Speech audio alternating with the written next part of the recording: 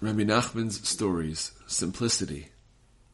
God wins battles merely because of the simple folk who recite psalms with simplicity, and not through those who use sophisticated means. A king once went hunting, and he traveled like a simple man so that he would have freedom of movement. Suddenly a heavy rain fell, literally like a flood.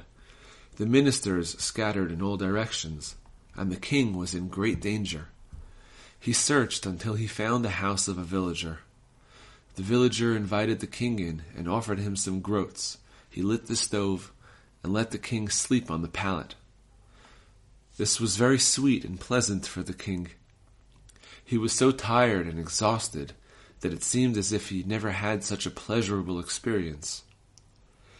Meanwhile, the royal ministers sought the king until they found him in this house, where they saw the king sleeping. They wanted him to return to the palace with them.